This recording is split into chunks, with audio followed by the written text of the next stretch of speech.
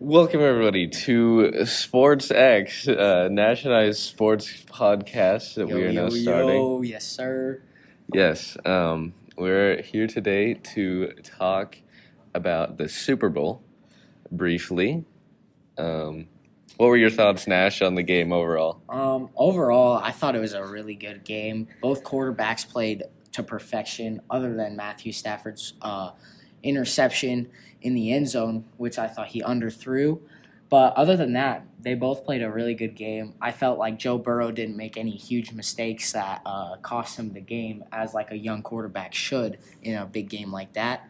But yeah, and then also the refs were a little iffy. You know, they weren't calling stuff the whole first half, and then kind of the second half of the game, they were making some questionable calls, which led to the Bengals losing. But I thought it was a good game. I liked watching it.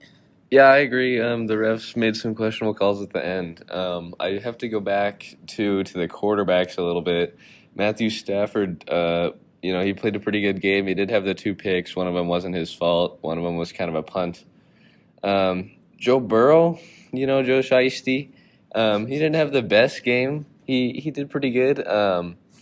He took 7 sacks for 43 yards, which definitely hurt, and some in the most important time of the game. But we also have to talk about Cooper Kupp, who way overthrew Matthew Stafford, which was actually a good thing for Matthew Stafford because he was about to get rocked by the Bengals safety.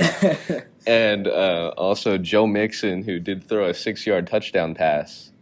So that was pretty good. Going back to that Joe Mixon pass, that was a great design play, great time to pull it out. I think the Bengals coaching staff had a really good call right there, but they did make some questionable calls more towards the end of the game, like when on 3rd down they ran the ball, 3rd and 1 they ran it, and in a big situation with P. Ryan instead of Joe Mixon, which in my opinion was questionable. And then also on 4th down they kept P. Ryan in instead of Joe Mixon, which,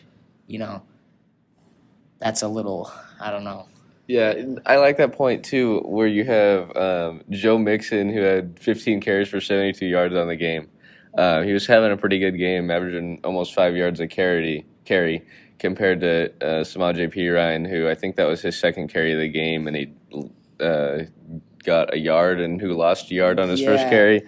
Yeah, and then also we have Jamar Chase, who had a carry for 4 yards, and they had that end around to Jamar Chase on the 4th down. That was a really good play. Yeah, speaking of the 4th down, I thought Rams' final drive, I think it was a 3rd and 2 or something, and they did the jet sweep to Cooper Kupp. That was an amazing play. Perfection. That was sketchy. Sean McVay, that was a really sketchy play, because if that doesn't work, then you lose the game. Cooper Kupp made a great cut back up the middle, and then he kept going. Cooper Kupp, speaking on Cooper Kupp, Super Bowl MVP, he had an amazing game. Cooper Kupp, he did have that overthrow, but other than that, I think he had a pretty good game. 8 receptions, 92 yards. His longest was a 22-yard catch. He had 2 touchdowns, and he averaged almost 12 yards every time he got the ball. I feel like that was good for Cooper Kupp. I do think it was pretty easy going against Eli Apple. Yeah, Eli Applecrisp. Yeah, Eli Applecrisp, as we call him. The Bengals lit it up receiving T. Higgins with 100 yards. One of them 75-yard catch, that touchdown. I'm not sure. That might have been a face mask. But like we said, they weren't calling it the whole game. Jalen Ramsey was already falling away anyway. T. Higgins with 2 touchdowns. Great game. Jamar Chase with 89 yards. Actually, I expected a lot more out of Jamar Chase. I was kind of disappointed, but it is what it is. Odell, I feel bad for him. Yeah, dude, that really hurts me because he had a great first half. He had that touchdown to start the game. He had 2 catches for 52 yards on the game, but I feel like he could have done so much more if he stayed healthy during that game. But prayers to Odell and quick, speedy recovery for him. Yeah, definitely. You had C.J. Uzomah come out and catch a couple passes for the Bengals. I thought he got hurt in the AFC Championship. I didn't know he was going to be back, actually. That that was big for them. Yeah, and just with the Bengals as a team and as an organization with Zach Taylor and stuff, won like 6 games in his first 2 years to come out and make it to the Super Bowl kind of as a Cinderella story. It was pretty cool to see the Rams, and their super team, pretty low on draft picks. I think they'll be the team to watch for the next couple of years. Yeah. But any thoughts on looking ahead to next season? Next season for the Bengals, bro, they're going to have a really good season. I think they're going to have another shot at making the Super Bowl. They do have a tougher schedule ahead of them playing like the Bills, and I think they just have a tougher schedule than the Rams. But the Rams they do not have the cap space anymore. I'll be interested to see what they do in the offseason, because I don't know if they're going to be able to re-sign everybody. Yeah, definitely. And the thing, too, with the Bengals is if they pick up like 2 or 3 good offensive linemen throughout the offseason, it will definitely help putting less stress on Joe Burrow. Yeah, going back to the Bengals O-line, allowing 7 sacks. I mean, 2 of them were probably Joe Burrow's fault. But on the last play where Aaron Donald got the sack, that is just not a good look. Yeah, that 4th down. But on 3rd down, I don't know if you saw Aaron Donald shed the block and pull Samaje Perine back, stop him from the first down. That is true. Aaron Donald had a monster game. Let's just say that. He was getting double teamed most of the game, but once he was one-on-one, it was over from there. He had 2 sacks. He had 3 quarterback pressures in this game, and honestly, I feel like Aaron Donald could have done so much more, but because of how bad the Bengals O-line is. But, I mean, he did what he did, and he ended up winning the Rams the game. So, yeah, and too, that's the thing that I just thought it was kind of an underperformance in some aspects by the Bengals offensive line. I mean, he took however many sacks against the Titans, and they still made it. 9 obviously, sacks. This is a different team in the Rams, and just the play calling wasn't helping Burrow at all with his the pressure. He, they had that 3rd down and 1. They chose to run the ball. I didn't personally agree with that. I would have liked to see maybe a Joe Burrow run or a quick little pass, maybe a jet sweep or something different, especially just in a crucial time in the game. Yeah. On that last play, 4th down and 1, I thought it was a great play call, honestly. And people could be saying, no, it's not a good play call. But honestly, if you go back and watch Uzama and I think it was Tyler Boyd, it might have been Higgins, but they were running a rub concept where they are trying to get the corners to run into each other. And that's exactly what happened. They did run into each other, and Uzama was wide open on the sideline. But Burrow had no time because Aaron Donald just got in there so fast. And so Burrow obviously got sacked. And also Jamar Chase was open. Jalen Ramsey fell again. And in my opinion, Jalen Ramsey didn't have a good game. Jalen Ramsey way underperformed. Everybody was expecting a great matchup from Jalen Ramsey and Jamar Chase, but they didn't really line up against each other that much, other than that one huge play to Jamar Chase where he one-handed caught it after Ramsey fell. But, yeah, so any thoughts on Jalen Ramsey that game? I never really liked Jalen Ramsey a lot. I thought it was kind of funny to watch him get burned on a couple plays and watch him struggle a little bit. Not going to be disrespectful or anything, but it did not make me upset to see Jalen Ramsey have a tough game. Yeah, I honestly just congrats to the Rams on the Super Bowl win, and good for them. Personally, I don't like Jalen Ramsey a lot. Cooper Kupp is literally my favorite NFL player. He went to Eastern Washington. I go to all the Eastern games. That's when I met him. And he's just one of the nicest guys you'll ever see. And so that's why I was rooting for the Rams. I wouldn't have cared if the Bengals won because, Joe Burrow deserved that. He played a great season. Jamar Chase had a great season. And, so I'm glad for Cooper Kupp, though, and Matthew Stafford. Odell deserved a ring, too. Yeah. So. We're going to go ahead and move on to college basketball. as you guys know, Auburn lost last week to Arkansas. Gonzaga jumped up to number 1 yesterday.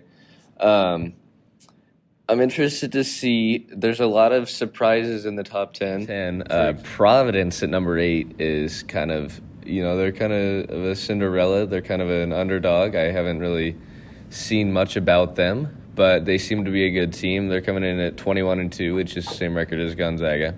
I'm not quite sure how many guys they have that can necessarily make or break a game. They beat a couple ranked teams here and there, but nobody really huge. I'm excited to see them get to play Villanova tonight at 5. That game should be a good game, and we're hoping for the best outcome, which, in my opinion, would be a Providence victory to see the underdogs that'd be cool in. for an underdog to win that game, Providence, a smaller school, but it would be nice to see them win. It doesn't necessarily seem like they're much of an underdog, though. Villanova is, ranked 10th. They've had a decent season. They jumped up 5 spots this week, but I don't know. It's interesting to see some new schools kind of in the top 10, and Duke come back after a tough year last year. Arizona up there at number 3. I'm a big Gonzaga fan. I know Tommy Unold yes, went there. Sir. Go Zags. I think the Zags have had a rough year, to say the least. I mean, I know their record doesn't show that, but 21-2, I feel like they haven't been as dominant as they were last year. They weren't, I don't know. I just feel like they haven't been putting the hammer down on the teams that they should. Yeah, I can see that. I feel like there's some things that they definitely need to fix and definitely need to change. They do look like they're going to, according to Joe Lenardi in the bracketology, they are appearing that they are probably going to get the top overall seed as long as they finish out the season strong. They've got 4 games left. They play Pepperdine tomorrow night, the 16th, and then Santa Clara, so 2 not very good teams. However, they play San Francisco, who is actually projected to be in the tournament as, I think, an 11 seed right now, and St. Mary's, who's also projected to make the tournament for their final 2 games. So that should be good. They have, like you talked about, they're not as explosive this year as they were last year, but they lost, that Corey Kispert, Jalen Suggs, Joel Ayayi, 3 huge guys. And they had Chet Holmgren come in, who's going crazy. I think he'll go number 1 overall. Speaking of Chet, if I'm Chet, I'm staying another year in college. He's got to get his weight up, man. He's not. You look at him and you put him against any big man in the NBA right now. He's not going to do good. He's going to get posted up every play. Now, yes, he's more athletic than some of the big men down there, and he can run. But if you have a one-on-one with him and Jokic, you know what I'm saying? Jokic is going to win that 100 out of 100 times. Chet is not going to do good against big men like that in the NBA. I think he stays for another year, gets some weight, gets some muscle on those bones of his, Slenderman and all. But, if he does go, I wish him the best of luck. Hope he does good. But I don't know. I say he stays another year in college. Yeah, I know there's a lot of hatred towards Gonzaga, too, in the sense that they're in the WCC, not a strong conference, whatever. They have Mark Few as their coach, who's the winningest active head coach. I'd love to see him get a ring. That'd be nice. It's a great experience. I know getting to watch him every year as a fan, but if you were to see them get a win in the national championship game, that'd be just a great for all of us to see. And now we're going to talk about the MLB a little bit, the lockout. So we got the MLB lockout, owners and players not agreeing on contracts here. So in my opinion here, this is just childish, it doesn't seem like they're coming to a close on when the MLB is going to come back. Honestly, I don't think we're going to have a season this year. What are your opinions? I just don't think that we're going to have a season. I see it as I agree with you. It's kind of childish. I think of it as it's kind of not a good thing for the league, too. It's definitely showing that players are more interested in getting their money rather than just playing baseball, which is what we'd all love to see. And two, I feel like they just need to play as hard as they can, and they'll get the money if they do well and play as hard as they can. It's not one of those things where you should demand it. And it's great that the guys higher up with all the money can train at their homes and stuff and do all that stuff remotely. But there are some players, some of the littler guys that are trying to make it up into the big leagues too, that need that. They will get a shot if the season isn't going to work because the owners will pull them up. They'll play a little bit. And I can't wait to see who the younger guys are who are ready for the MLB. Some of the guys who didn't make it before, or some of the college guys that are coming up. Good. It'll be interesting. Yeah. Well, that's going to do it for our Sports X podcast today. Thank you guys all for listening. For now, until next time. We out.